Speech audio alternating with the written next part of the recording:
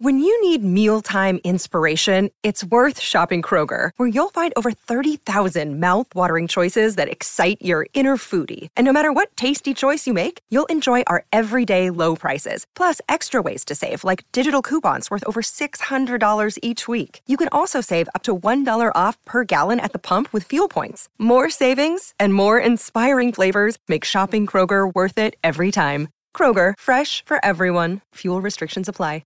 Mother's Day is around the corner. Find the perfect gift for the mom in your life with a stunning piece of jewelry from Blue Nile. From timeless pearls to dazzling gemstones, Blue Nile has something she'll adore. Need it fast? Most items can ship overnight. Plus, enjoy guaranteed free shipping and returns. Don't miss our special Mother's Day deals. Save big on the season's most beautiful trends. For a limited time, get up to 50% off by going to BlueNile.com. That's BlueNile.com. Mary redeemed a $50,000 cash prize playing Chumba Casino this year. I was only playing for fun, so winning this was a dream come true. Chumba Casino is America's #1 social casino experience. It's serious fun. With over 80 casino-style games to choose from, you too could win life-changing amounts of cash. Be like Mary. Log on to ChumbaCasino.com and give them a whirl. That's ChumbaCasino.com. No purchase necessary. Void or prohibited by law. 18 plus. Terms and conditions apply. See website for details. The voice in the preceding commercial was not the actual voice of a winner. It's never been easier to communicate with people, but it's never been harder to know which platform you're supposed to communicate on. Here's a simpler solution. With call, meet, and message all in one app, RingCentral makes communication easy. With all that connectivity in the palm of your hand, you can work from anywhere with anyone at any time and never miss a beat. Because when it comes to communication, simple is better. Learn more at ringcentral.com. RingCentral. Simpler communications. It's the Worldwide Sports Radio Network.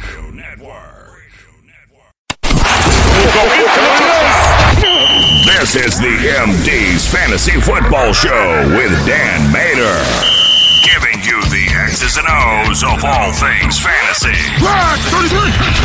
on the Worldwide Sports Radio Network. Welcome back, MD Nation, to the show. You are listening to the second episode of the season, of the third season of the MD's Fantasy Football Show on the Worldwide Sports Radio Network, WWSRN. As always, I'm your host, Dan Mater.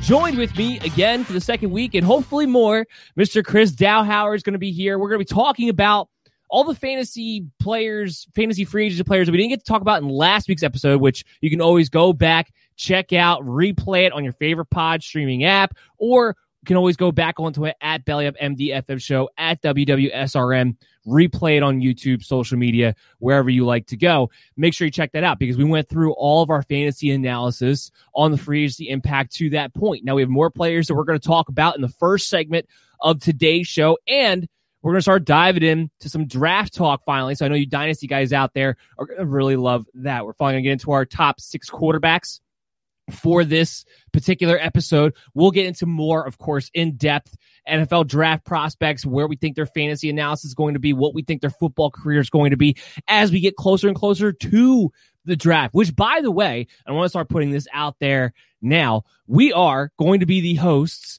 of the very first Belly Up Sports' MD's and BUFL's NFL draft coverage starting April 29th at 7:30. We're going to have a half-hour preview show and kick off the draft coverage. It's going to be 100% commercial-free streaming all throughout. We're going to have pick-by-pick betting analysis along with fantasy analysis and regular football analysis, a little bit of everything, and we're going to have up to 50 guests between April 29th, the first round, and April 30th. We'll be covering the second and third round as well. We're very excited for that. I'm very much looking forward to it. But for now, we have today's episode, which is going to be jam-packed and great for you guys out there. We're really going to be helping you, not just with your dynasty leagues, but what to expect with these moves moving forward. First and foremost, Chris, how are you doing today? And welcome on to the show.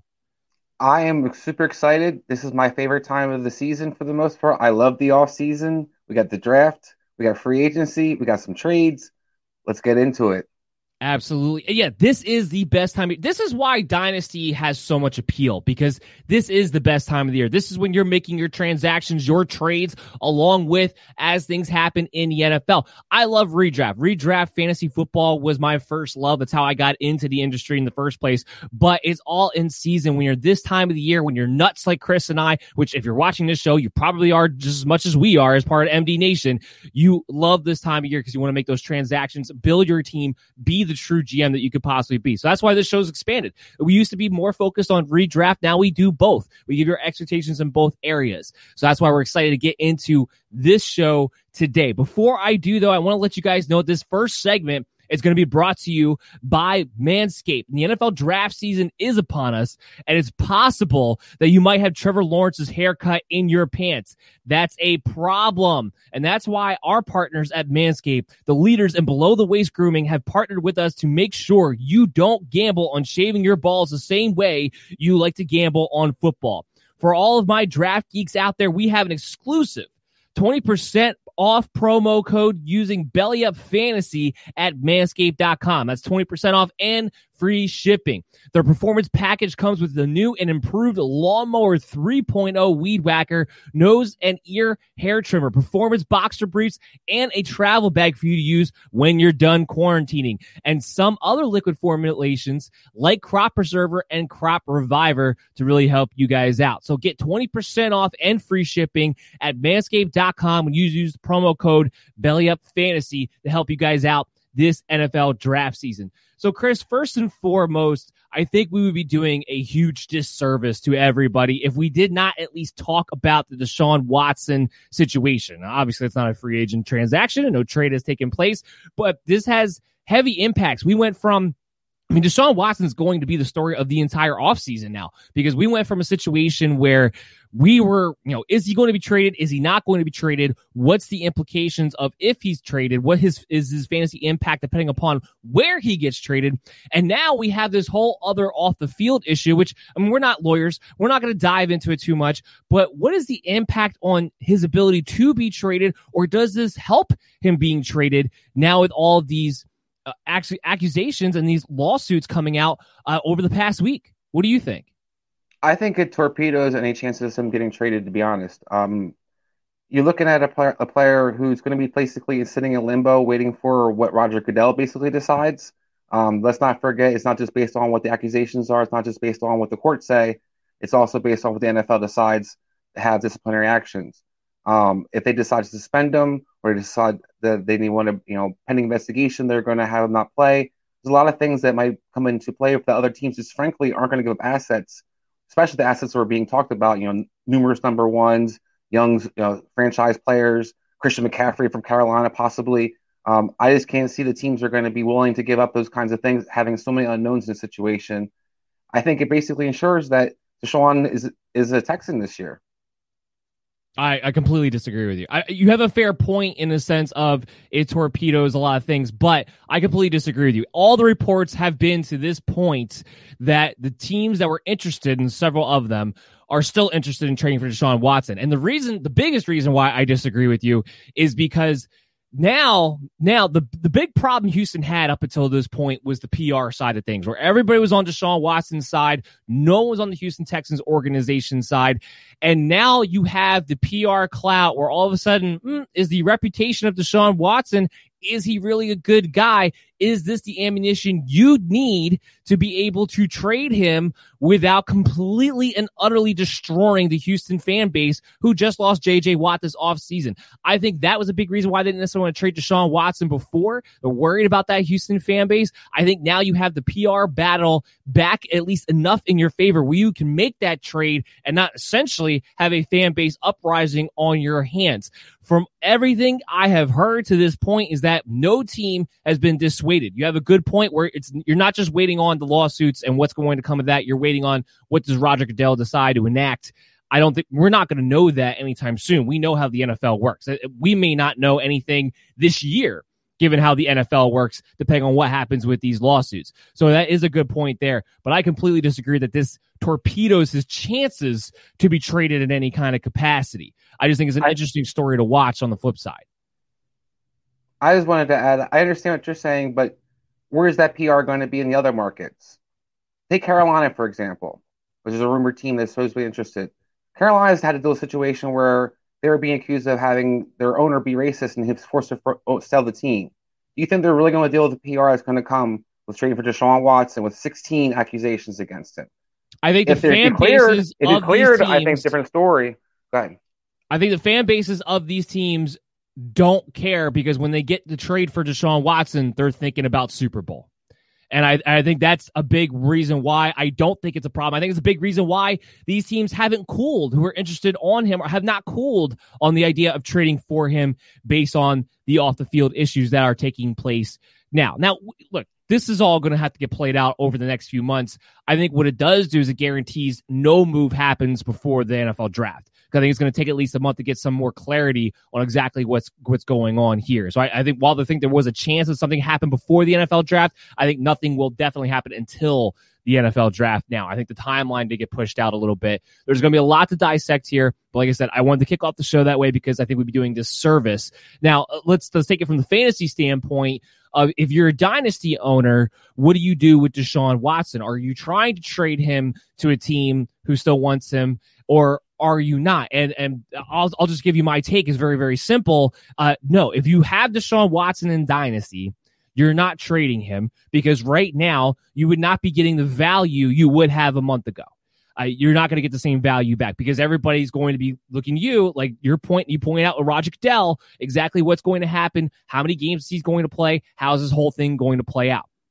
I'm not trying to trade him away. I'm not necessarily trying to trade for him right now either, unless it's for a very low package, unless I can buy him on the cheap. Because again, you don't know exactly what's going to happen in the NFL side of things. From a redraft perspective, we'll know more if he's playing. It doesn't change my opinion on him from a redraft perspective. He's still a top 6 quarterback, regardless whether he's with Houston or not. He's still a top 6 quarterback as long as he's out there on the field. That's something we won't have to know or worry about until August, though. Give me your take on what this does to Deshaun Watson's value. I mean, I think that to your point, you don't trade him. You kind of wait. You have to wait it out. If your league has an IR spot, hopefully you can stash him there in the meantime if there is some kind of suspension or something along those lines. If not, to your point, I think that you have to kind of ride it out, regardless of what happens. Unless he is found guilty of all these cases, he'll more than likely continue to play football. So you're pretty much going to hope that he's a 25, 26-year-old man. Even if he lose out in a year per se, if you're doing a long-term dynasty league, then you want to make sure that you're still holding on to him because he's still got incredible value. He just got locked up long-term, so he's not going anywhere necessarily anytime soon, and you definitely want to have the option to go back to Deshaun Watson when he does play football. Yeah, and to be clear, again, there's been no criminal charges. These are all lawsuits, so as far as any kind of potential jail or prison time, that's not on the table here. Is just simply does he get suspended from the NFL as a result to these cases? So that's what's going on with Deshaun Watson. Let's stay with the Houston Texans because they did more things that confused me from a fantasy standpoint that I don't understand. So we talked about last week. We mentioned David Johnson, the fact they signed Mark Ingram, and that you're not going to touch the Houston Texan backfield for a number of reasons. One, is Watson still going to be there? But two, what's the split going to be between David Johnson and Mark Ingram?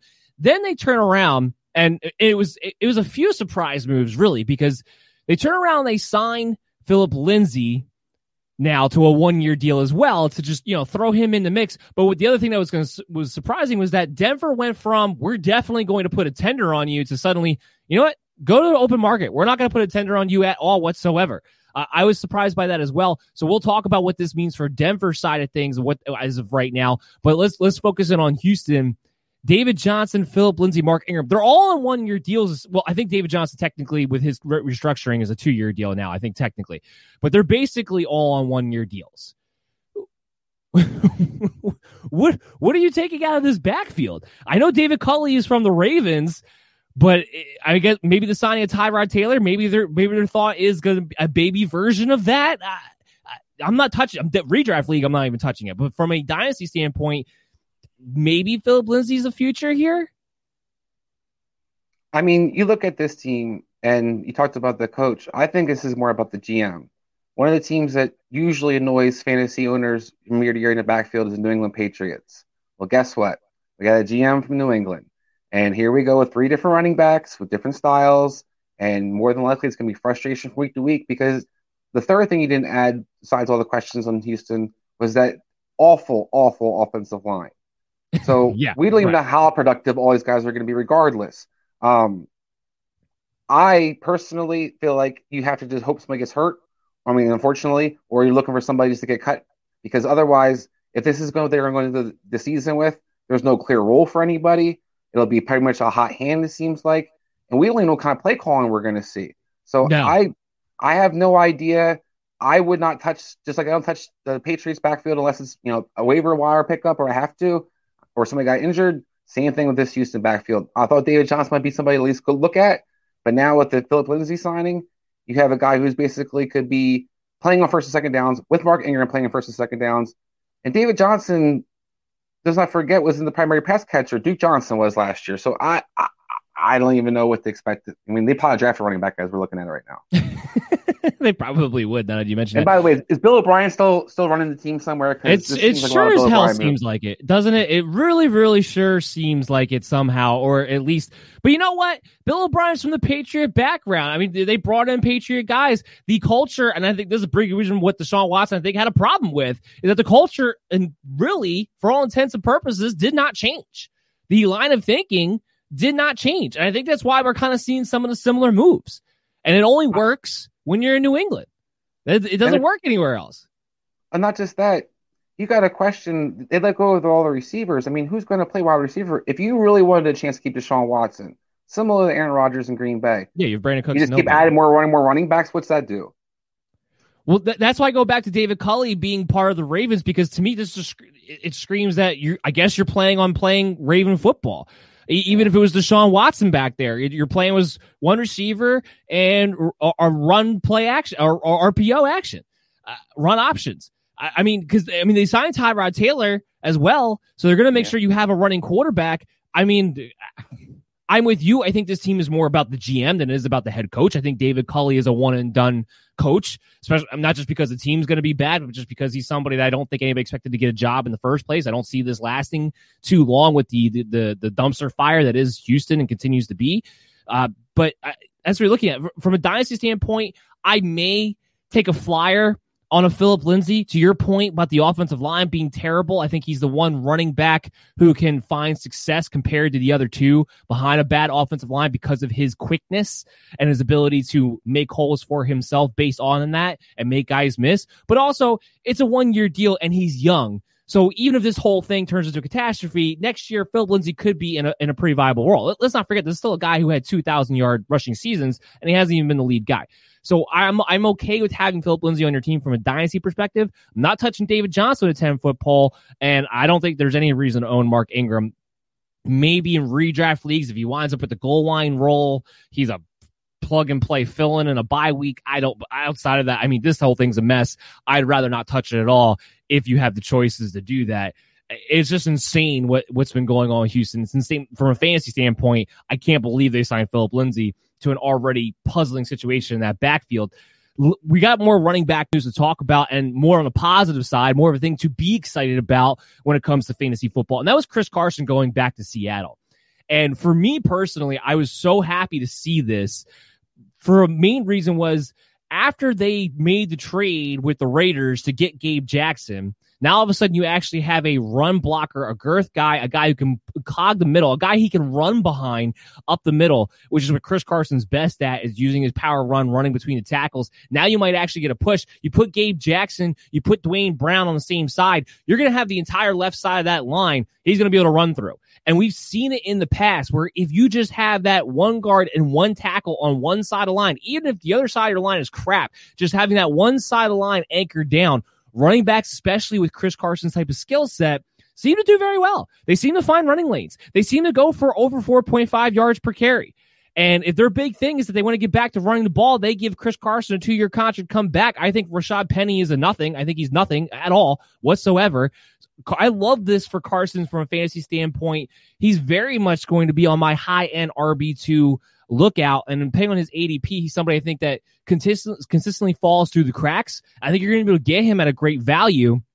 And if you're in Dynasty Leagues, this is the best thing that could have happened for you if you're a Chris Carson owner, or if you're in a Dynasty startup. I even have Chris Carson jumping from what was a round 6, round 5 type of area, depending on whether your league is super flex or not, jumping up into my 3rd or 4th round because it's still a young guy who's now going to be featured at least for this season, next season, behind what could be a decent offensive line now after that trade. So I love this for Chris Carson. What were your thoughts on this move?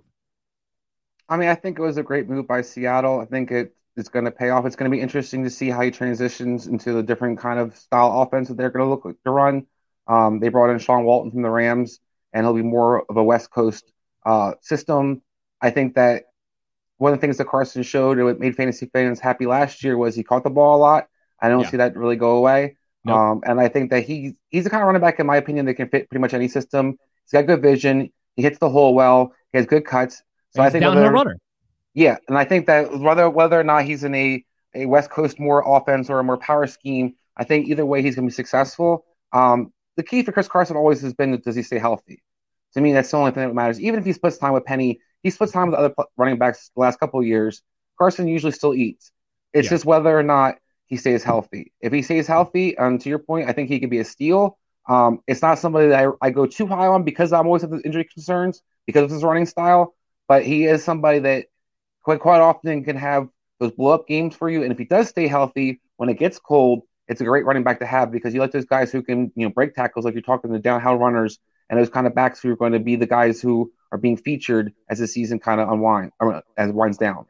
I think the big key, you said it right there, is that he's going to be he showed last year he can catch the ball. He's going to be in a system that's more built for running backs catching the ball. And we saw last year, half-point PPR leagues, 167 fantasy points, finishes the RB17, and he only had 681 yards on the ground, but he had 9 total touchdowns between rushing and receiving, just being able to be involved in that part of the game. And again, like I said, I think Rashad Penny's a nothing. Even if they try to work him in, Chris Carson's not only the better back, he's also the better pass catcher. So Chris Carson's on a side note, sure. I can't wait to see DK Metcalf on some cutback blocks in that system. That's a good point too, because they are going to put some elements of the outside zone scheme list you would think they would, and have a guy like DK Metcalf out there. Yeah, you're going to open up some holes there on the outside. You're going to really spring some runs. That's an excellent point.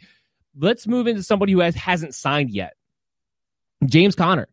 And the reason I want to talk about somebody who hasn't signed yet is because he's one of the last big names out there. Give me 2 different ones. What is James Conner's best situation that he could land in, and what would be the worst situation, or what's a situation you don't want to see him get into? Because the worst situation we could see, he goes signs in Houston too, and then they got 4 running backs. So what was the situation you wouldn't want to see him in? The best situation, until we hear what happens with Leonard Fournette, I think Tampa Bay would be the best situation for him. He's a decent pass catcher. He runs well. That system, Bruce Arians is familiar with him. I think that it's an easy transition to that offense. I think the place I wouldn't want to see him, that's a good question. I'd probably go with a team like the Broncos or a team like that, where I don't want to see him be a tandem back with somebody else.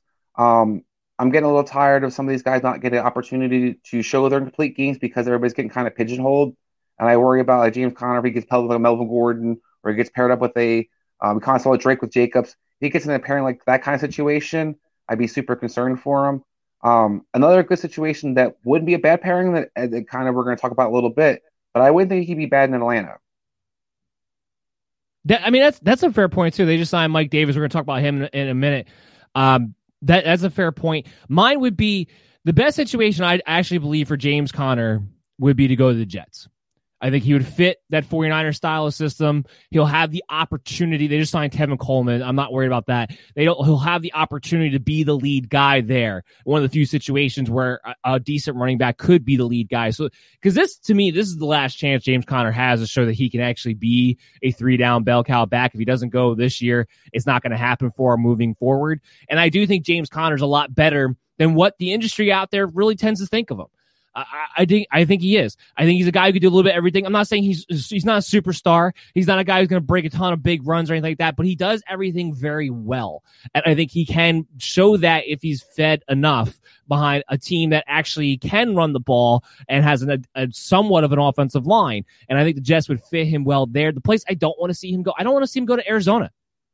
I don't want to see him pair up with Chase Edmonds. I want Chase Edmonds to get his shot to eat, and I want James Conner to get his shot to eat. To your point, I don't want to see any more tandems. I wouldn't want to see him in Tampa Bay because even if Leonard Fournette doesn't go back there, it doesn't sound like Ronald Jones is going anywhere now. So I wouldn't even want to necessarily see him there.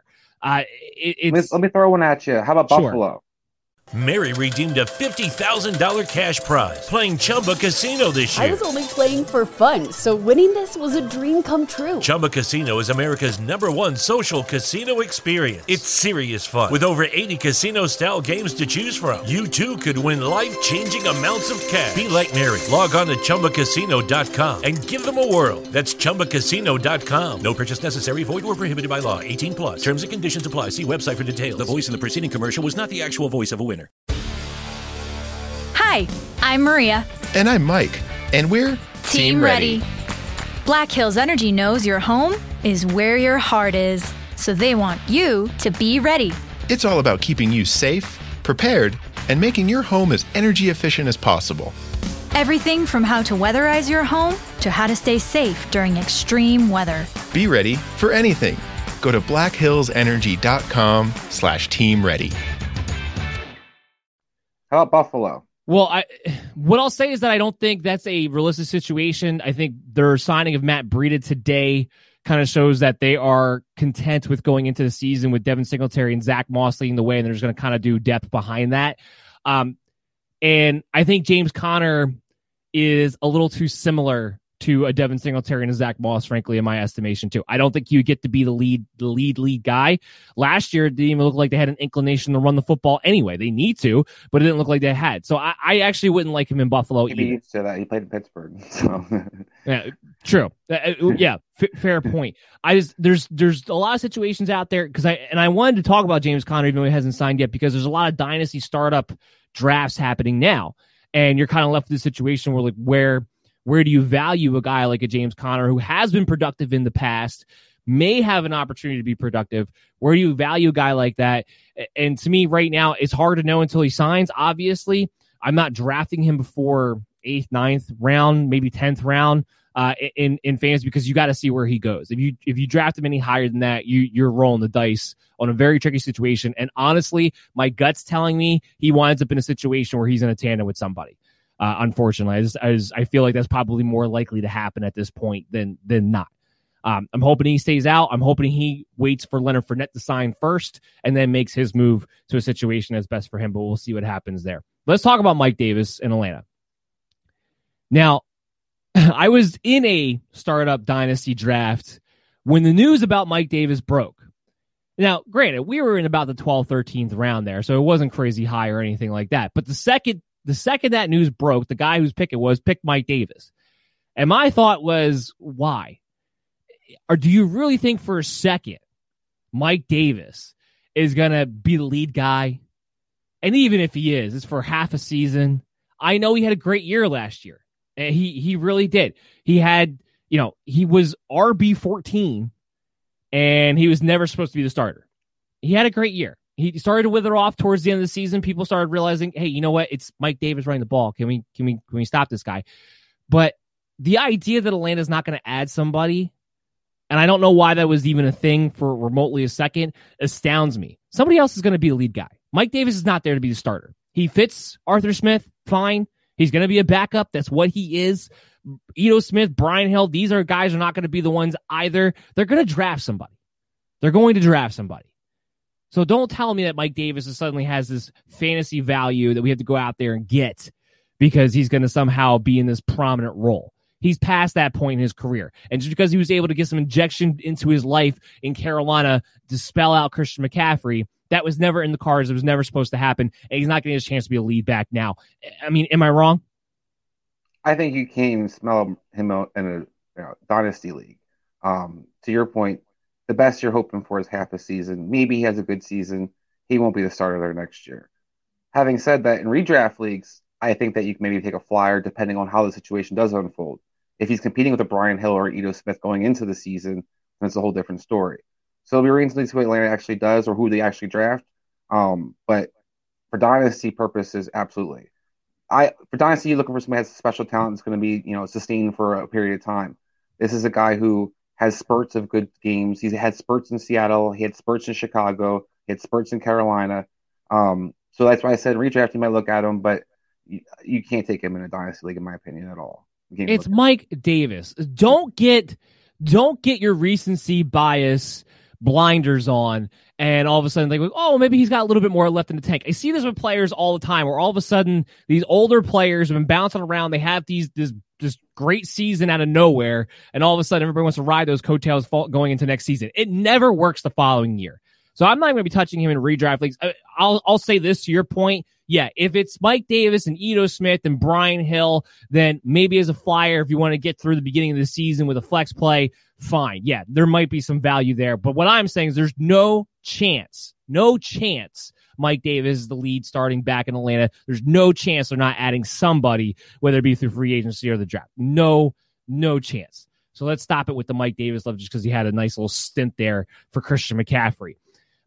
We talked about Matt Breida, just kind of mentioning him, that he signed, just in case you guys didn't know that. We can move into the wide receivers and talk about another guy that I think the best move for him was to go back to his former team, talking about T.Y. Hilton. The best move for him was to go back to the Colts. I think it was really the only place that he had a chance to be the number one receiver on the team again. And you're going back there with Carson Wentz, who doesn't have to close his eyes and pray to God that the ball gets there when he throws it deep. I'm telling you, Philip Rivers, it looked like he was playing backyard jackpot when every time he tried to throw the ball past 30, 40 yards. Just close my eyes and throw it in an area and hope it goes down and where I want it to go. No, you have a Carson Wentz who can actually get you the ball down the field. So the deep play, which T.Y. Hilton needs, is essential for him to have his fantasy value. It's a big reason why T.Y. Hilton was one of my biggest busts of the year going into the season last year. I was telling everybody he wasn't going to be very good because Philip Rivers can't throw the ball down the field. He needs that big play as part of his repertoire, as part of his fantasy value. He gets that back now. And what I saw last year when I'm watching the games, and I watch them all because we have Game Pass, thank God. And when I go back and watch the tape on all of these games, the biggest thing I saw was that T.Y. Hilton's not done. He didn't strike me as a guy who lost a step. And this is saying as somebody who's never been a huge T.Y. Hilton fan, at least not from a fantasy perspective, because I always thought he's wildly inconsistent. But he didn't look like to me like he had lost much of a step. It looked like to me he had to adjust his game because his quarterback couldn't throw the ball down past 25 yards anymore. What is your thoughts on T.Y. Hilton returning to the Colts? I'm not over as excited as you seem to be. I think I would have liked to have seen him go to a situation where kind of a fresh start. The team I honestly wanted to see him on was Green Bay. I thought he'd be a perfect on the opposite side of Adams and open up. I think that his days as a number one receiver are over. I do think he has lost a step to a degree. I think T.Y. is still going to be serviceable fantasy-wise, but I think you saw the last couple of years, he's not quite as explosive, and without the explosiveness, he's not that consistent. So I do have a little bit of fear. I like Carson Wentz as a quarterback. I do think that'll help. We saw Carson and Deshaun be on the same page quite often, so he could do a lot of things similar to Deshaun does.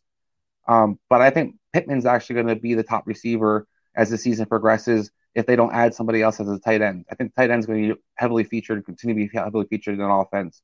We saw Carson Wentz in Philadelphia. He loved those tight ends. I like T.Y. signing. I mean, it's not a bad move, but it wasn't something I was super excited about for fantasy or for the NFL. I was excited about it because I think it helps Carson Wentz because he makes sure he has a deep threat to go along with. I agree with you from a target perspective. If it's not from the start of the season, at some point during the season, Michael Pittman will probably be the number one targeted guy. I think Paris Campbell as the slot guy helps too because if you have him at the slot, that means T.Y. Hilton can stay on the outside, which I think he's more suited to do. Like I said, I'm not touting T.Y. Hilton. I'm not coming in here saying suddenly this makes T.Y. Hilton a wide receiver too. But I do think it makes him a wide receiver 3. I do think it makes him that consistent wide receiver 3 flex starter on a week-to-week basis and a guy in a situation that now that he can get his big play back can be back to that guy who might win you some weeks. Again, he's wildly inconsistent. And this is all about a guy that from an ADP standpoint, because he finished last year at wide receiver 40, I think you're going to be able to get him at a value. I think he's going to be a value to your lineup with where you're going to probably be able to draft him. And that's why I was kind of more excited. I get excited about guys I think you can get at value, and I think he's going to be one of those guys that I'm probably going to wind up talking about. We'll see what happens at tight end position. I agree with you, the targets and everything like that. But T.Y. Hilton's not a guy who needs a ton of targets. He just needs that big play to be there, and it will be there this season. So I was happy to see this move for him, for Carson Wentz, for the Colts offense in general. Another guy I want to talk about that has not signed is Antonio Brown. And this kind of been a little bit of a curious case. The last thing I heard on Antonio Brown from anybody was 2 weeks ago. And the thought process there was that he was definitely engaged with Tampa Bay in talks to come back. It hasn't actually happened yet. I'm still under the idea that he goes back to Tampa Bay. Antonio Brown, for me, because he was the most targeted receiver down the stretch, I think kind of gets overlooked. I think there's a real chance that the Tampa Bay offense can play more to what they were at the end of the season rather than the inconsistency they were at the beginning of the year, which means I think Evans, Godwin, and Brown can all eat. But I think Evans is more safe because of the touchdown that he clearly has, the red zone chemistry he clearly has with Tom Brady. Because once they got inside the 20, I mean, I'm looking at Evans first every single time before he checked off to anybody else. So I think you're safe there. I think the question is, Antonio Brown, he goes back to Tampa Bay. What happens with the target share there between him and what should be, hopefully be, a healthy Chris Godwin? And is there anywhere else that you would rather see him go?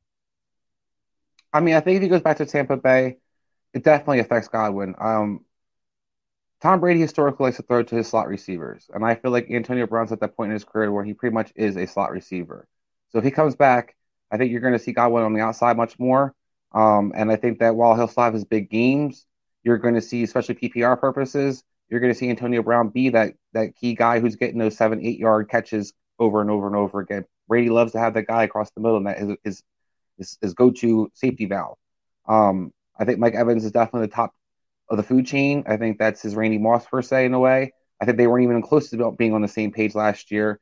And we still saw, to your point, see Mike Evans just being targeted like crazy in the red zone. I think that's going to actually get better throughout between the 20s moving forward. So I do worry about Chris Godwin if they are to bring back Antonio Brown, because you still have O.J. Howard there. You still have coming back. You still have Gronk there. It looks like they're probably trying to add a pass-catching running back. I think that's a lot of mouths to feed. Now, where I'd like to see Antonio Brown end up, I think he'd be nice to see Tampa Bay. I'm all about running it back. I was a Chicago Bulls fan back in the day, so one more year, I'm always about bringing it back, run back Bay one more time.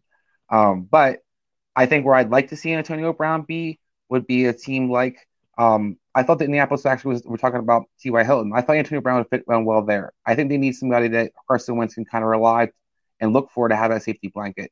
I think Paris Campbell is a speedy, quick guy. I don't know if he's necessarily there where you're a guy that you're looking for in that 3rd and 7 catch. I think they're kind of missing that veteran leadership in that receiving core. And that's somewhere I kind of would have liked to see him maybe wind up. Now they brought T.Y. back. I'm not really sure where I think the best fit for Antonio is, but I think that even a team that you might consider would be Kansas City. They got to replace Watkins. We're not really sure what's going to happen there. And I'm not a Robinson fan, and I think Antonio Brown could easily become that safety blanket for Patrick Mahomes, although he does check the ball down, as some people say. I think Kansas City is the top answer to have as far as what his best place for him to wind up is. And I do think it's yeah, exactly. And I do think it's realistic. I do think that's a realistic situation, because if he's talking about going back to Tampa Bay, then he's not getting big time money. And you had Kansas City who wanted to bring back Sammy Watkins. They talked to guys like Corey Davis. They talked to guys like Kenny Galladay. So they still have some money they're able to swing around. So it's definitely, I think it's definitely within the realm of possibility. And yeah, that would be the best situation for anybody. And how this offseason is trending, you might see him wind up in Arizona. They're going for the all over 30 receiver core. That's a good point as well. Again, I'm still going to lean on the side of I believe he goes back to Tampa Bay before I believe he goes anywhere else, just because of where we've been left off with where his talks have been and what he's been and what him and Tom Brady's relationship seems to be. I would go as far as to say I don't know, especially in redraft. Dynasty is a different purpose. Dynasty, I have no problem having Chris Godwin because even if he's not a Buccaneer next year, let's say, he's going to be good somewhere no matter what. And even if he is a Buccaneer next year, Antonio Brown will probably only be there for one more season, I would imagine. So I'm good with it fine dynasty-wise. But from a redraft perspective, I don't know that I touch Chris Godwin with a 10-foot pole. And I definitely will, again, like we talked about, I get excited by guys who have value.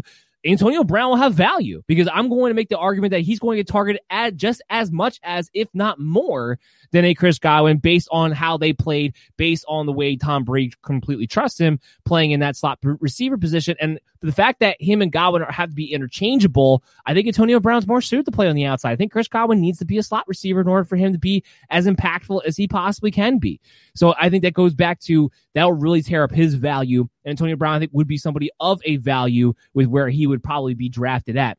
I do want to move on and talk just real quickly about, we don't have to go into great detail about this, but Deshaun Jackson signing with the Rams, just because I had mentioned on this show, and I think it might have been the Belly Up Fantasy Live show as well, that I would be very, very excited for Matthew Stafford if the Rams brought in a down-the-field threat wide receiver. Now, again, yes, you want to say Deshaun Jackson's going to stay healthy for 2 games and make fun of me. I'm not disagreeing with you on that, but the idea they recognized, because I think that was more of my concern than anything, is Sean McVay recognizing that they need a big play wide receiver.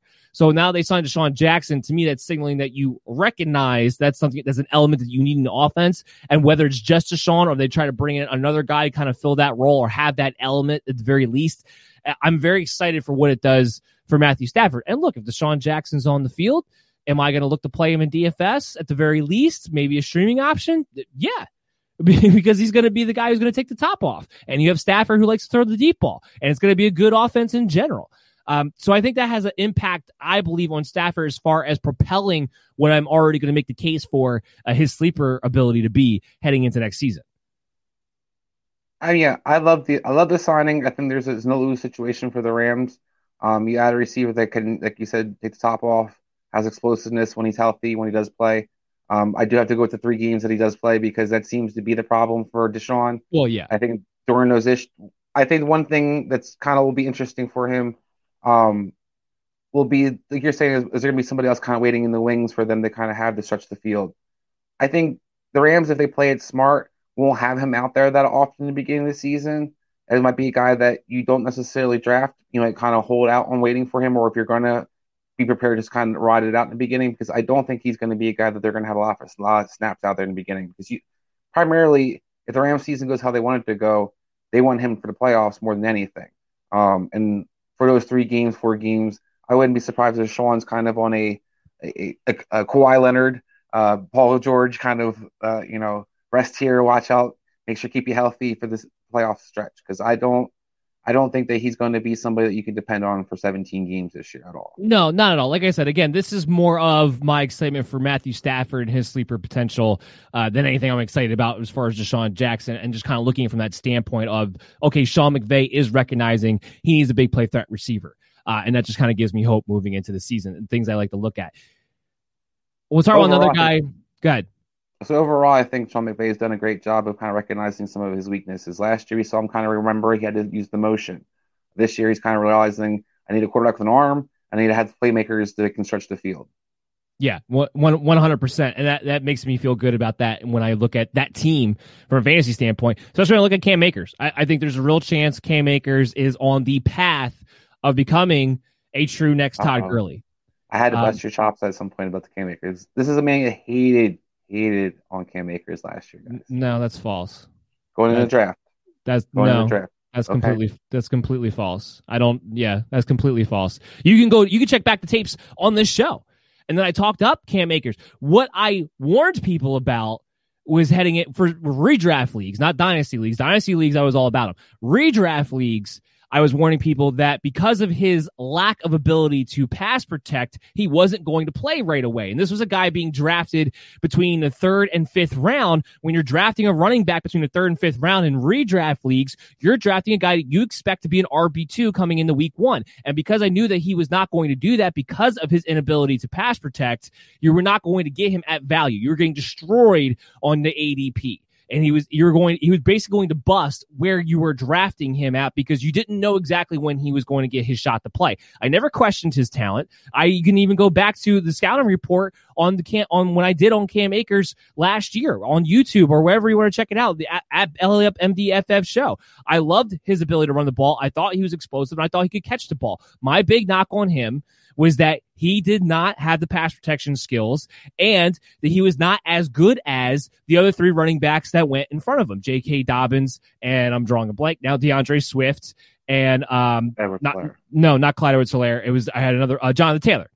But Cam Akers, I had ranked ahead of Clyde Edwards-Helaire going into the draft process. So no, I was not a hater on Cam Akers. I was simply warning people, especially in redraft leagues, that they were drafting him way too high. I did the same thing with Jonathan Taylor, who was my number one rated running back. You were drafting him way too high. Now with him, Marlon Mack wound up getting hurt week 1, so people actually panned out for.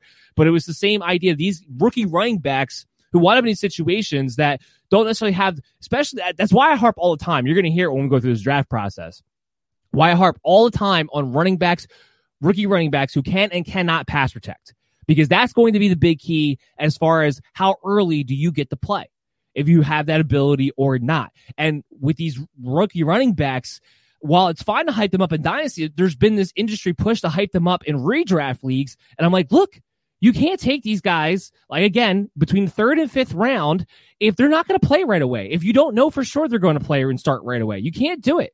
And you usually can look at the pass protection skill set to know if they're actually going to get a shot to play right away or not, especially if they're going into a situation where there are other backs that you knew were going to be utilized. You knew Darrell Henderson was going to get his chance. You knew Malcolm Brown to some degree was going to get utilized. He was entering into a 3-man carousel. Same thing with Jonathan Taylor. So no, you're completely wrong that I was a hater on him. I simply was warning people they were drafting him too high. But now it's a totally different situation because Malcolm Brown's in Miami.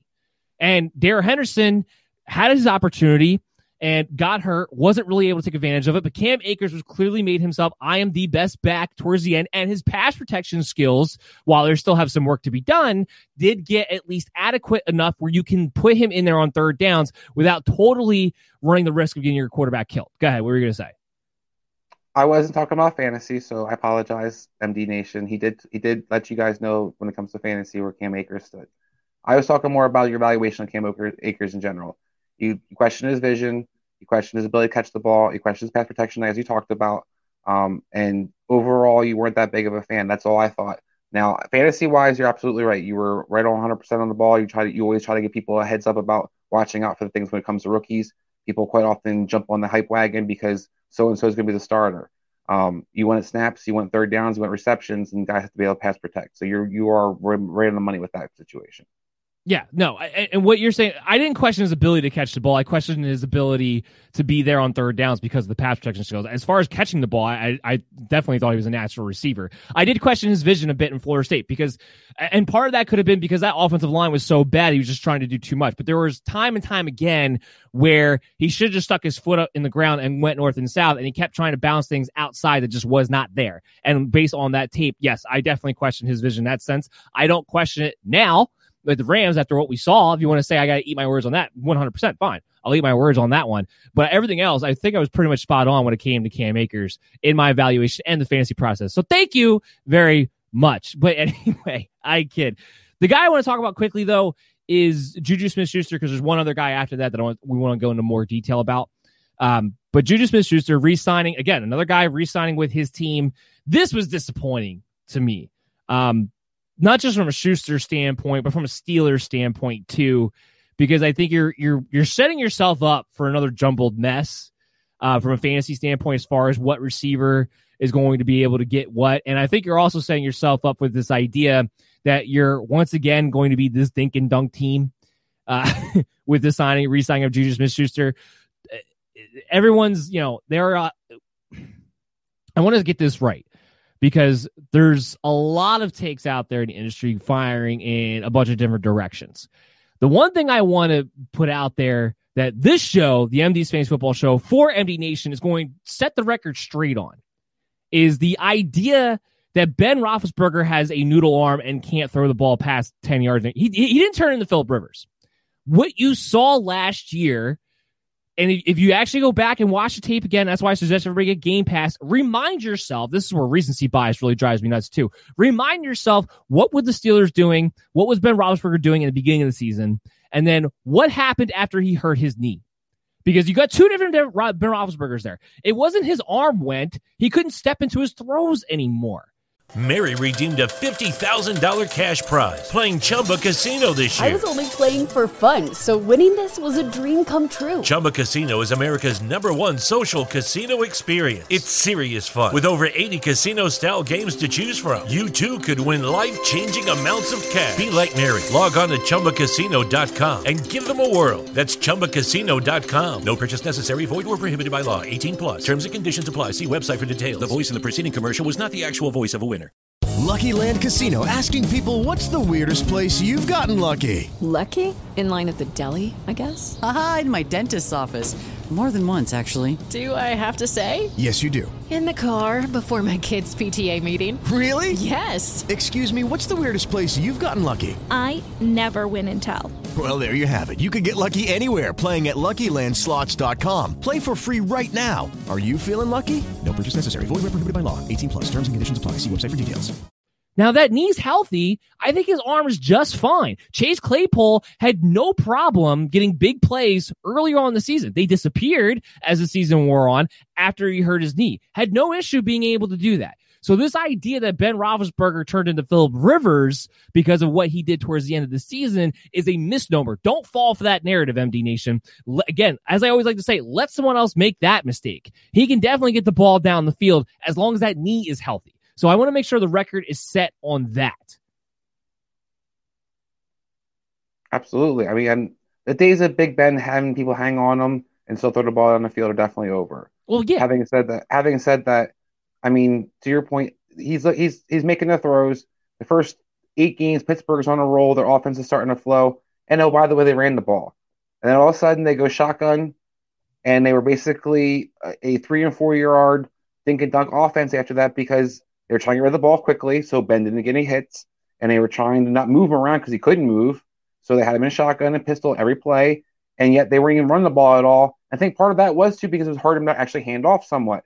So it was hard for him to turn. Exactly. So I think everything you kind of pointed out, you can actually watch from the game after he injured to the next couple games. It's no coincidence that Pittsburgh's offense completely changes and that Ben Roethlisberger completely changes.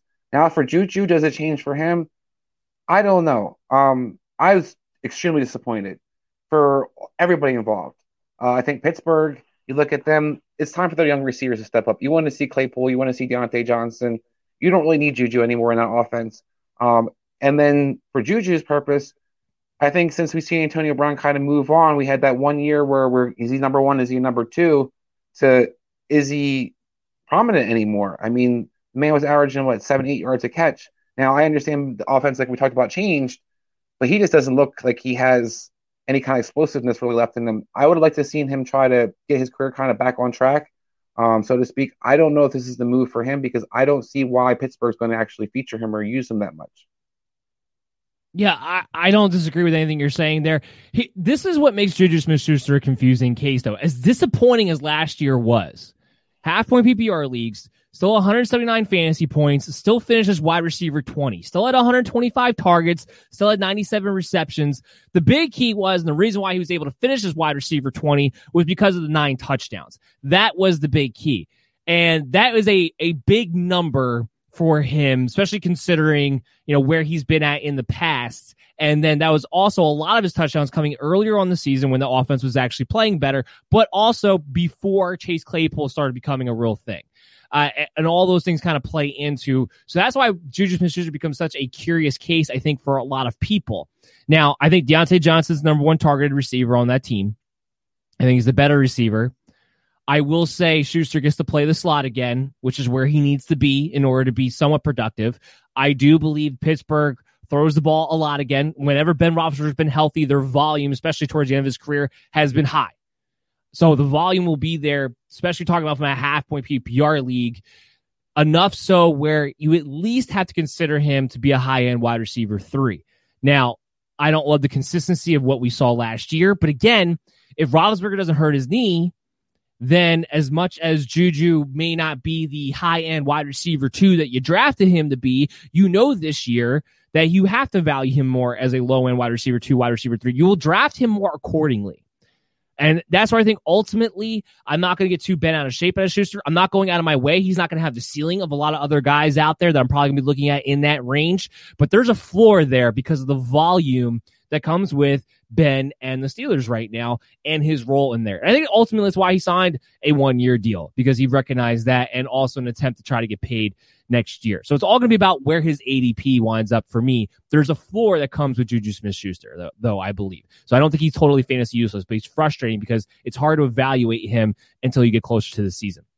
Last guy we're going to talk about as far as the free agency goes before we head into the next segment is Kenny Golladay. And I want to spend a little bit of time on this for a couple of different reasons. One, I think when this news first broke about Kenny Golladay signing with the New York Giants, I think everybody was so disappointed, especially in the fantasy industry, was so disappointed for him because that he's not going to get the extra boost in targets that you were hoping for. Daniel Jones is the quarterback, very sketchy at best as far as his quarterback skills go. You're dealing with Jason Garrett, definitely not revered as one of the most creative offensive minds out there.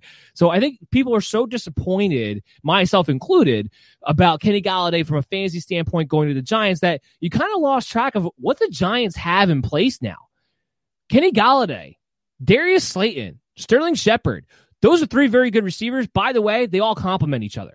Sterling Shepard gets to go back into the slot. Darius Slayton can be the big man play role on the other outside to Kenny Golladay. You have Evan Ingram still. Regardless, Kyle Rudolph's he did sign his deal, so he's okay. He's gonna be a blocker for them. But you have Evan Ingram who's going to be there to stretch the seam.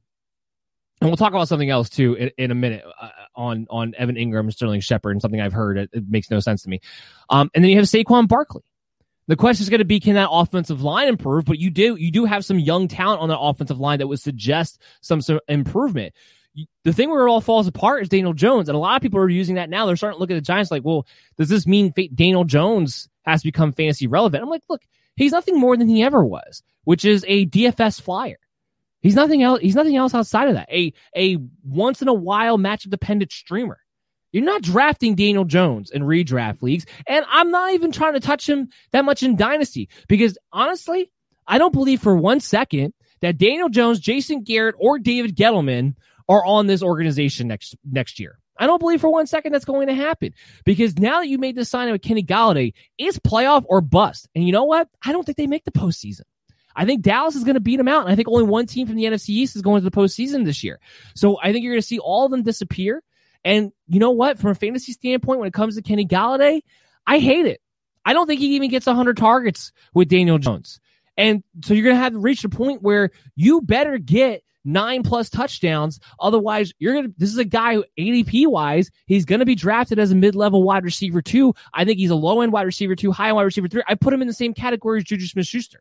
That's where I have Kenny Golladay. Where do you think? I definitely don't agree with that. I cannot take Kenny Golladay as a wide receiver 3. I think he's at least a receiver 2 and a borderline receiver 1. I think he got paid a lot of money.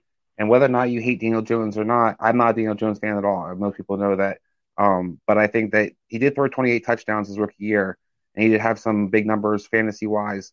He had a 5-touchdown game. I think Kenny Golladay is going to be featured predominantly on the offense. I think in the red zone he'll continue to be utilized. I think as long as he's healthy, that Kenny Golladay is a receiver I definitely want on my team. I think his talent will transcend a lot of things. I know Daniel Jones is the most accurate guy, but that's where having a 6'4" guy can go up and get it and making contested catches is going to be a benefit. You talk about all the playmakers on the Giants, talk about decent offensive line. You look at that division, that defense, those defenses aren't that good. Washington's defense is supposed to be really good. We'll see. But the rest of the division doesn't scare me in any kind of way. I think the Giants could be definitely a playoff contender in a pathetic division. But I also think that you look at the offensive talent that can fall into place. There's a lot of teams that win despite their quarterbacks sometimes, and I think Daniel Jones has to be great for Kenny Golladay to eat and for the offense to be, humming. I'm not a Jason Garrett fan at all. I don't think he's creative, but I do think Des Bryant ate under him. I do think the number one receiver typically got the ball. So I don't have. They didn't have any other weapons though. I'm not a big Sterling Shepard fan. Is he really better than Cole Beasley? Yes. That's not. I don't see that. Yeah. So let me ask your perspective. I don't think Sterling Shepard's anything special. First time I got to use that alarm, actually, this show, I should have probably used it earlier when we were talking about Cam Akers. Yes, Sterling Shepard is better than Cole Beasley as a slot receiver. Production wise, I think they're both pretty good. But when Sterling Shepard gets to be a slot receiver, he's one of the best slot receivers in the league. All you have to do is look at his production to see that. So yeah, 100% he's better than Cole Beasley. You want to talk about Darius Slayton is infinitely better than Terrence Williams. The only thing you can get me on is Jason Witten compared to Evan Ingram, but still Evan Ingram's a very good tight end in his own right. Running back wise, Saquon, assuming he's healthy, is just as much of a stud as Ezekiel Elliott or anybody else they had back there before then. So no, completely disagree. And Tony Romo is infinitely better quarterback than Daniel Jones could ever hope to be. So I completely disagree with you on every single level. Kenny Golladay is not going to get 100 targets in this offense. This is going to be a balanced approach because of Jason Garrett, especially if they have Saquon Barkley healthy, and he needs at least 100 targets to actually be a wide receiver too. You look at his numbers over the past couple of years, the 2 years that went really well for him. He had 119 targets and 116 targets. That was a pass-first offense where he was only splitting targets with Marvin Jones, still only saw 120 targets. Now, he doesn't need a lot of volume in that sense to do his thing because he's a bigger play wide receiver and he's a guy you can throw to in the end zone. But he's only had one season with a very good quarterback where he got double-digit touchdowns. He's only had 2 seasons where he had over 1,000 yards. Don't tell me that Kenny Golladay is going to be this stud in this offense that's not led well with Jason Garrett and Daniel Jones at the helm. There's a lot of weapons who are going to have to eat. Saquon Barkley is going to get targets. Evan Ingram's going to get targets. Sterling Shepard's going to get targets. Darius Slayton's going to get targets. Kenny Golladay mathematically is not looking at – that's the key. Then that's what I said the key was. Kenny Golladay has to score 9+ touchdowns in order to be a mid-level wide receiver too. Because even the year he scored 11 touchdowns, he was still only a wide receiver 13. There's 2 things to your point. Number one, they had Golden Tate a couple of years ago, so there was another receiver other than Marvin Jones that was involved in the offense. The big part, Matthew Stafford. Not the year he had 11 touchdowns. Not the year he had 11 touchdowns. So that's the year that also Matthew Stafford only played 11 games.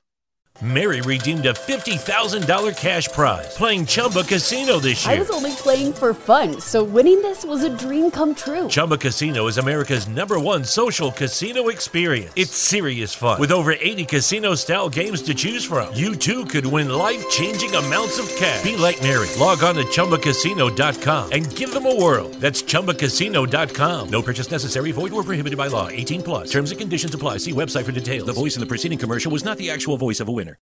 Because there's other quarterbacks that throw the ball to Kenny Golladay. Kenny Golladay doesn't need a great quarterback to get the ball. I think that's the key to me. No, he just needs the targets and needs the red zone. We kind of saw Mike Evans live off of just getting touchdowns last year. I think Kenny Golladay won't be that bad. And Daniel Jones does push the ball down the field. Whether or not you like him or not, he's aggressive and he'll let it fly. So I'll take my chance with Kenny Golladay of the 50-50 ball here and there because he'll throw quite a few of those up there. And I'll take my chances fantasy-wise, especially that he's going to come up and score some points for me. I don't think he's a receiver 3. I think that's preposterous. Receiver 2, maybe you could argue. I said low-end receiver 1, but there's no way receiver 3. You can the same thing with Juju Schuster. By the end of the season, there's no way that's going to happen. No way. Low-end wide receiver 2 at most based on this offense, based on Daniel Jones as the quarterback. Because at the end of the day, the numbers have to add up. And the numbers don't add up for Kenny Golladay to be more than a low-end wide receiver 2 unless he rattles off 14, 15 touchdowns. I'll tell you some numbers that add up. 4 years, $72 million, 1 year, $8 million. Who got paid and who didn't? Why? They're same age. One's younger, actually, and still didn't get paid as much. I'm not disagreeing who's more talented. I think Kenny Golladay, don't get this twisted. Kenny Golladay is infinitely more talented, but that's neither here nor there when it comes to the fantasy value heading into 2021. It does when you see the quarterbacks he's played with when Matthew Stafford wasn't healthy and he still produced. Juju Smith-Schuster had his worst season, still finished at wide receiver 20 last season. That's my point. But Pittsburgh threw the ball 500 times. That's fine. They're not going to stop. No, over 600 times. But that's not going to stop. That's not going to stop there. The Giants throw it 550 times tops because of who their offensive coordinator is. Look, I think we kind of saw this thing when Kelvin Benjamin was decent before he got fat and out of shape and he got locked out of the league. We saw this in Carolina. I'm not saying Kenny Golladay is going to be putting up the same numbers as Devontae Adams is. Let's not argue it. But as for who puts up better between him and Juju Schuster how far that gap is between a low-end receiver 1 and Juju Schuster, I think Kenny Galladay's way up higher. I think we already seen other guys who can produce double the touchdowns. We see a guy who can get 1,000 yards, and he's not slow. He's not explosive. There's nothing really knocking him. You might not like Daniel Jones, but he still throws the ball 64% in completion percentage. He had a decent year the year before. Now, last year he stunk, but their team stunk in general last year. So I question whether or not he's not going to produce. And I do think he's going to have to be justified to pay him that money. I think he's definitely going to be utilized in their offense week to week. He'll be the number one receiver, but there's a lot of weapons. It's Jason Garrett. It's Daniel Jones. And at the end of the day, the math does not add up. There's no chance he's going to be a low-end wide receiver 1. My point is, as far as the fantasy purposes go, the gap between Kenny Galladay and Juju Smith-Schuster in 2021 is slim. It is very, very slim. There's not a huge gap there because of the situations that they are in. We got to go to break. Come back on the next segment. We'll talk about the NFL draft quarterback prospects. Maybe we'll see another more interesting arguments from us there. Everybody stay tuned. You're listening to the Worldwide Sports Radio Network, the MD's Fantasy Football Show, and we'll be back right after this. You're listening to the MD's Fantasy Football Show on the Worldwide Sports Radio Network. And welcome back into the show, MD Nation. You are listening to the MD's Fantasy Football Show on the Worldwide Sports Radio Network. We talked about in the first segment some of the free agency impacts continuing on. We're going to be talking about the NFL draft quarterbacks in this segment. The first segment went a little bit long, gracious to that Kenny Galladay argument at the end there. So we'll have to breeze through the 6 quarterbacks, but there's only 6 quarterbacks we're going to talk about because there's only 6 quarterbacks in this NFL draft class that we frankly think matter. As far as your future goes or dynasty, fantasy football purposes, whatever you can case KB, because everybody else after that, to say it nicely, is a developmental quarterback. And you're here with your hosts, Dan Mader and Chris Dowhauer. I want to let you guys know that this segment is going to be brought to you by Monkey Knife Fight. And Monkey Knife Fight is a daily fantasy sports gaming website with a number of unique ways to win money on your favorite sports and players. It's a mix of daily fantasy and prop games. Download the app or go to monkeyknifefight.com with the promo code BELLYUP for a $1 match on your deposit of up to $50 plus an additional $5. That's potentially an instant $55 free dollars for you to play with today using the promo code BELLYUP when you sign up with Monkey Knife Fight. Now, we want to talk about we do have the mailbag segment at the end. Ben's not, if you guys haven't noticed, Ben, our intern, is not with us recording live, but he did pre-record those questions for us. And if you ever want to get on the mailbag segment, or if you ever have a question in general fantasy purposes, you need help and you need Chris or I's advice or both, whatever the case may be, all you have to do is go to @BellyUpMDFF Show on social media, wherever it may be. We're available on a lot of different platforms out there. You can hit us up there and we will get back to you and select a few to actually be on the mailbag. And we encourage you guys to comment throughout the show as well. We'll get to you as we can. So first and foremost, I think we need to start off with the fact that, yes, we acknowledge Trevor Lawrence will be the first pick. Yes, we acknowledge that is not a bad pick, and like everybody else does for Jacksonville and everything else. So as far as Trevor Lawrence goes, I want to tackle it more from this because in his situation, we actually know where he's going to go. We actually know what team he's going to wind up on.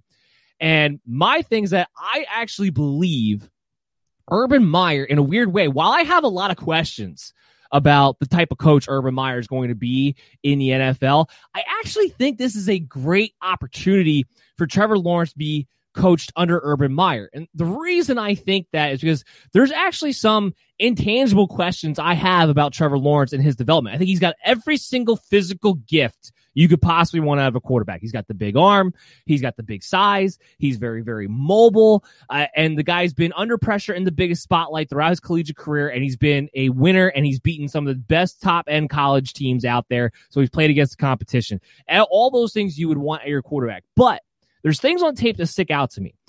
Number one being that he's somebody who does not actually, for as mobile as he is, for athletic as he is, for as big of an arm that he has, he actually doesn't throw the ball on the run all that well. The biggest thing is that he has problem kind of squaring his shoulders before he does. It makes him kind of wildly inaccurate when he's on the run. And that's something I think, with his skill set, that repertoire, that needs to get cleaned up.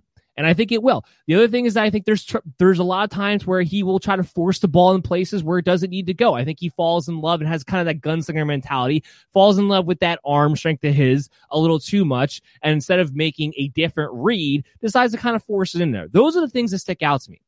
Those are the things that are going to be normal for rookie quarterbacks, I believe, to develop in general. These aren't big things. These aren't big knocks. But what plays to this is why I think Urban Meyer is a perfect coach for him. Because what did Urban Meyer do in Ohio State all those years? He played to his quarterback's strengths, and when he needed to keep things simple, he did it. I mean, what's the biggest thing about Ohio State quarterbacks going to the NFL is like they're way behind the curveball in the NFL because they make it very, very simple for what quarterbacks have to do in Ohio State. And they play their, again, like I said, they play their strengths, they hide those weaknesses, and they make things very, very simple where he's not going to be asked to do too many things, I think, especially in his rookie year. So I think Trevor Lawrence is in a real position to have a good fantasy impact because they actually do have weapons with DJ Chark. And I like the Marvin Jones signing. I like Laviska Shenault in that offense. Gotta like James Robinson. So I think he's put in a nice position to, from a redraft perspective, actually be a guy that I'm going to look at from a fantasy quarterback sleeper standpoint later on in drafts. And from a dynasty, why he's not just going to be the number one draft pick in NFL, but he's going to be your number one rookie draft picks as well. And I think Urban Meyer is the perfect coach for him to clean that up, especially from a fantasy standpoint, to keep him highly productive right off the bat. What do you think? I think that you're right about making the perfect fit. My questions on Trevor Lawrence are the anticipated throws. I don't think he throws with great anticipation. I question how great he reads defenses, but everything you kind of talk about Urban Meyer's offense, I think that all plays well for Trevor Lawrence. Trevor Lawrence, pretty much, my knock on him would be, I think he's relied too much on his physical traits and physical skills. But the offense that you're talking about, that we're probably expecting to see in Jacksonville with Urban Meyer, with Darrell Bevell, is going to probably be an offense that does feature a lot of read option. You're going to see Trevor Lawrence be able to use his physical ability, skill set, be able to be productive. I think there'll be simpler reads. I think that we can see, I don't think you're going to see quite the rushing numbers you saw with Josh Allen, but I think you might see a combination of what Josh Allen kind of did with a combination with Carson Wentz did his rookie year, because you're going to see a team that is putting the quarterback in position to succeed. I think that Carson Wentz's offense was really good for him when he was in Philadelphia's rookie year because it kept him moving, put him in position to be able to make easy throws. So he relied on running game. I think Trevor Lawrence is going to be the same situation. He's going to have one or two simple throws. They're going to use his physical, tuck it down, run, make some easy things, move the chains. I think he has a quiet, maybe a top 15, top 12 finish because I think that you're looking at a guy, usually don't expect too much from rookies, but this is a guy who's probably been one of our consistent quarterbacks week in, week out with those legs and with those ability because Jacksonville's defense is probably going to be atrocious. So you're going to see some numbers I would expect. Oh, yeah, and I'll add to that point, the AFC South defenses aren't anything that great either. So he's going to be in shootouts and have the opportunity to be able to perform well within those shootouts as well. So that's the other thing we like about Lawrence. So let's move in, and I believe, I don't want to speak for you on this one, but I'm pretty sure I know the answer. I believe we both have Zach Wilson as our number 2 quarterback. Not Justin Fields, not Trey Lance. I don't think Mac Jones is really on anybody's number 2, but we have Zach Wilson as our number 2. And for me, I have Trevor Lawrence, Zach Wilson, and then I have a gap before we get to the other 3 quarterbacks as far as what I think their ability is, what their talent level is. I think those 2 are the true franchise guys. I think the other guys can be franchise guys if they fall in the right situations and develop properly. But let's talk about Zach Wilson. He has this is a guy that has all the ability in the world, great mobility. I think he has a very good arm. You have to love the fastest release in college football. But the other thing about him that I don't think is talked up enough, and some of it I think has to do with the fact that he played in BYU, so he didn't get to play against top-notch competition, so maybe people don't want to give him this credit or at least hand it to him necessarily. But to me, the guy throws it a very accurate ball, and he throws with a lot of anticipation. A lot of times he's throwing to his spot. He's not throwing it at the wide receiver. The only time on tape I saw Zach Wilson struggle was when he had pressure up the middle. If you were able to get pressure up the middle, there were times where there were some throws he should have stepped into and didn't, and therefore his velocity comes off. He doesn't have the Trevor Lawrence arm where if his feet aren't set, he can still launch it out there anyway. He doesn't quite have that arm. That's the only time I saw him struggle was when he had pressure up the middle. Otherwise, I didn't see anything that Zach Wilson couldn't do. He threw the ball outside the numbers with regularity. That is something kind of like the pass protection with running backs, a big bugaboo with me when I talk about rookie quarterbacks. Can you throw the ball outside the numbers with velocity and with accuracy? And do you actually choose to do it? Because that's another thing too. Do you choose to try to be aggressive on the outside? Zach Wilson checks all those boxes. While I would love Sewell to be drafted by the Jets with him and Becton and having one of the top tackle duos, I think you can't not draft Zach Wilson at number 2 because that's how good of a franchise quarterback he's going to believe. And from a fantasy and dynasty standpoint, again, going to have a floor with the legs, but I think he's something special through the air too. Zach Wilson could be a fantasy football dynamo. You talk about who's my number 2. I still have my questions about Lawrence, and I haven't officially drawn my line in the sand yet to say I'm Wilson number 1, but I got to be honest, I think Wilson's my favorite quarterback definitely in this draft. Usually I hit that when we disagree, but I'm not hitting that because we disagree. I'm just hitting that because alarm has to go off because I believe you're the only person to put Zach Wilson over Trevor Lawrence. So go ahead. That's why I had to hit that one. There was rumors early on in the thing that there was some different scouts, supposedly different personnel and teams that were more interested in Wilson than Lawrence. And I don't know what smoke screen that was, but there was talks about that. For my thing is you and I had similar feelings about quarterback class a couple of years ago with Mitchell Trubisky, Patrick Mahomes, and Deshaun Watson. You were a big Deshaun Watson fan. I'm a big Patrick Mahomes fan. We both thought the other quarterbacks were better than Trubisky, who we went number 2. But we basically liked what we liked more so about each one. I look at Zach Wilson as a guy that he doesn't have quite the skill set that you see with Trevor Lawrence. He doesn't look quite the part. He's not 6'6". He's not 240. He does not run into 4.5. But the guy can ball. And there's a guy in Green Bay that reminds me a lot of this guy that can ball. His name is Aaron Rodgers. And one of the big differences that might be on a shot. I think he might use his legs more than Aaron Rodgers does. I think that's going to be the key for fantasy for purposes, especially early in his career. You play him in the right offense. You talk about him in the Jets. I would love to see him in a bootleg offense. You use his mobility and you give him simple reads, he's going to light people up. And that guy not only doesn't have the cannon of a Patrick Mahomes, he doesn't have quite the flick that Aaron Rodgers has, but he throws with great anticipation. He has good arm strength, and he can throw from every angle. To me, being a great quarterback today is about what can you do when things fall apart. When you talk about pressure up the middle, we saw with Patrick Mahomes kind of how his struggles in the Super Bowl, and he's one of the best there is. Absolutely. So I'm not so worried about that. I think it's everybody's Achilles heel, get pressure up the middle, but everything else the man can do. Talk about the run, check. Talk about ability to all the intangibles he kind of brings to the table, check. BYU team is not an overly talented team, and he pretty much helped his team become relevant the last couple of years because of his play. He made a little bit of a jump like Joe Burrow did, which kind of caught people off guard. Like, is this a flash in the pan? Is this something we're really going to see prolong? But if you watch him play, you see a player who plays with incredible confidence, has a skill set that's definitely transferable, and I think that any team that passes on him, besides maybe the Jacksonville, still to be debated, will definitely regret it. Love it. I love it. Let's jump in because we're getting low on time here, so I'm not going to rebuttal that. Let's jump into who we have at third. My third is Mac Jones. I don't have Justin Fields third. I don't have Trey Lance and Justin Fields third. I have Mac Jones. And the reason for that is I don't see a huge difference between a Mac Jones and a Joe Burrow. And Joe Burrow went number 1 last year. Both had a lot of talent around them.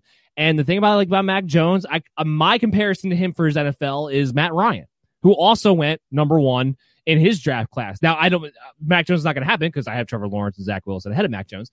But it's the fact that this guy, again, throws the ball outside the numbers with consistency.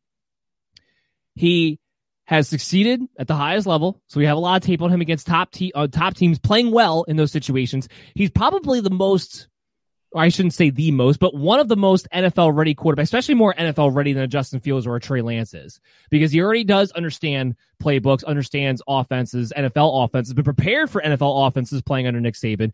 He has the leg up when it comes to that. There's not a throw out there he can't make. Now, the only thing I'll say is he's not mobile, and I think kind of like Matt Ryan, that's why I kind of like my Matt Ryan comparison. There's going to be times where he's going to throw interceptions in bunches because he tries to fit things and he tries to be a little too aggressive at times. But I'd rather take a rookie who has the confidence to be aggressive heading into the NFL than one that I have to try to make aggressive when he comes to the NFL, which is kind of what I think about Trey Lance. And we'll get to him in a minute. So Mac Jones, to me, is a guy I think he can come in there. I don't think there's an offensive system out there besides, Baltimore that he could not come in and run. because he can make all the throws and be that guy. I think he is that franchise guy. And I loved his tape.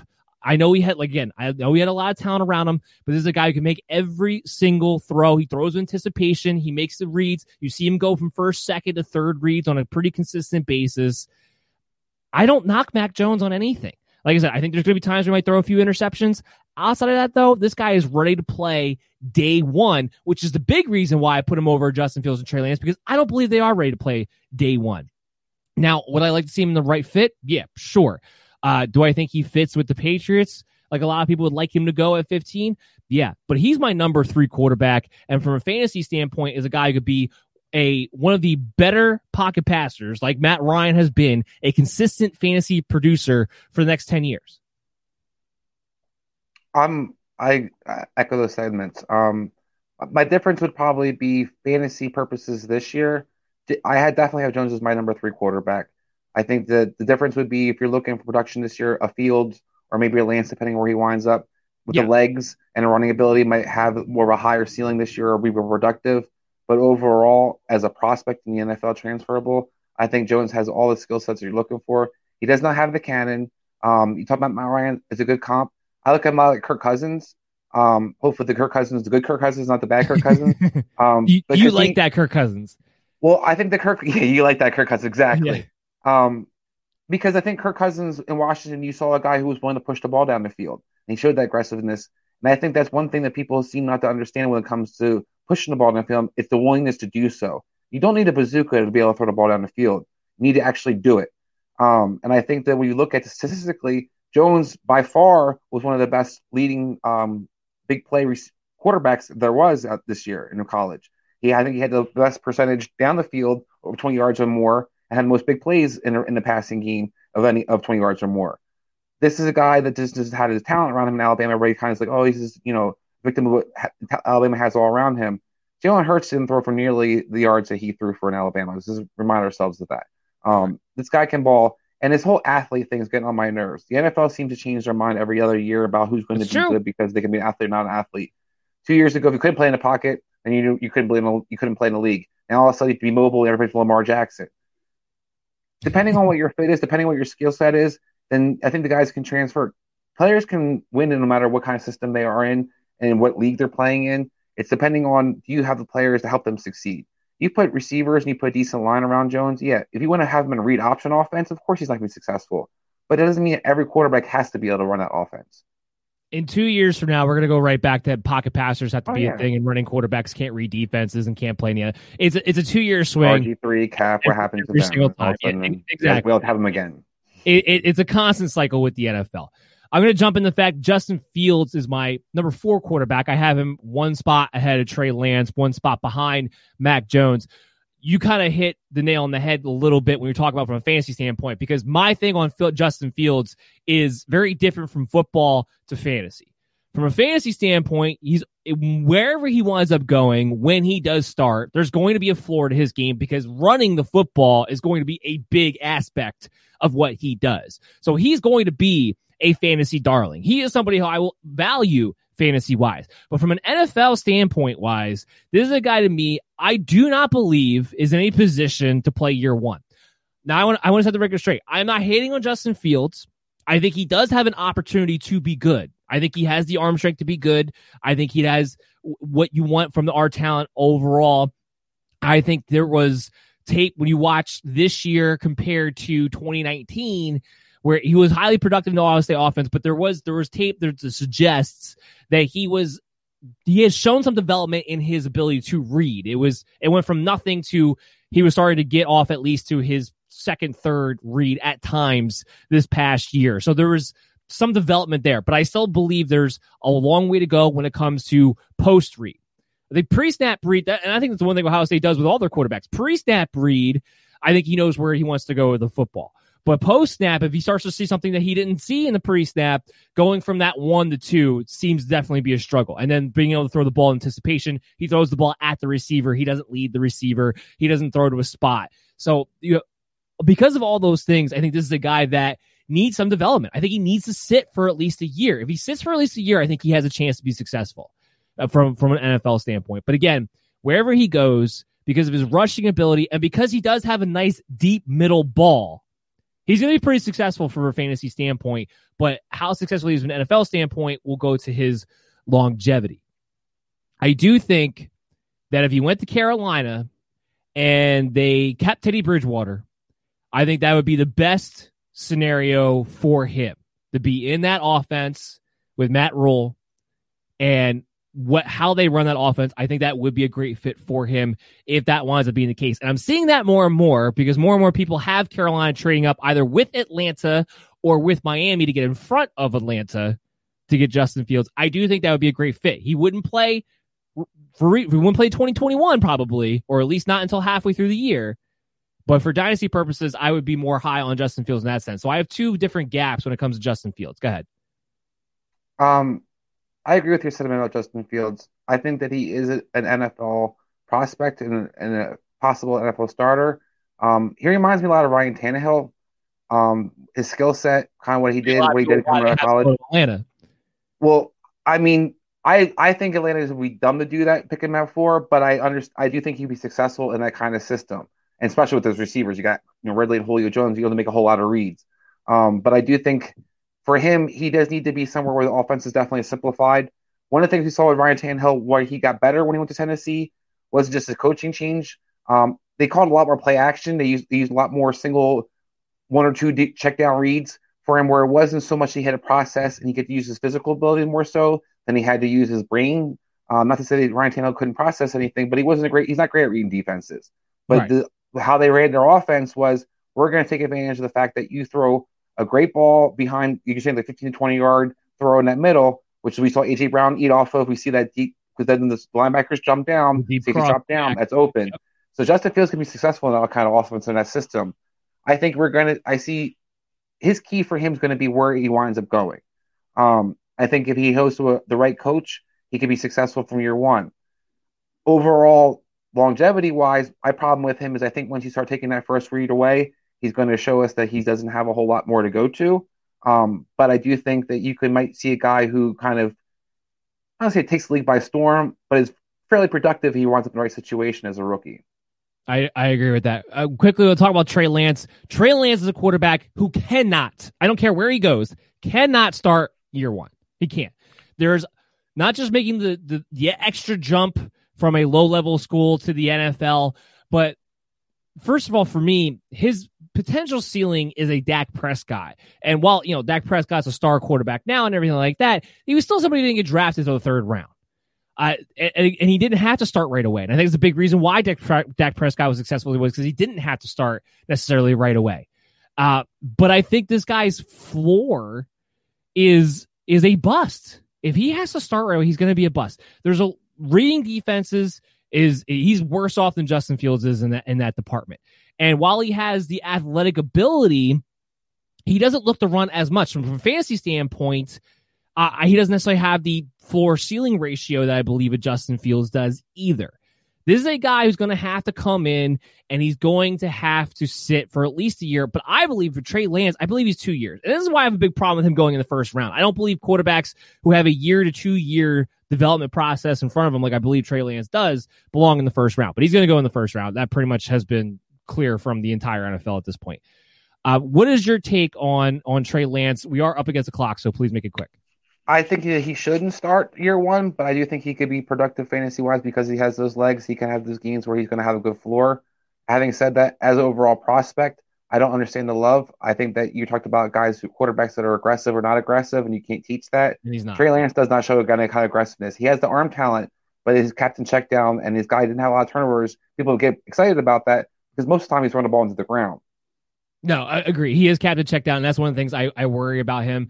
I'll quickly mention Kyle Trask is our number 6 quarterback, and I don't know if he'll ever be a great starter, but this guy is somebody who definitely, I believe, is a serviceable NFL backup throughout his career. I think he'll get an opportunity to start at some point, and he's somebody I think who will be kind of interesting, but from a fantasy standpoint, I don't think there's a big ceiling there. Go ahead and give me your quick thoughts on Kyle Trask. I 100% agree. I think Trask is a guy who might get opportunity to start at some point.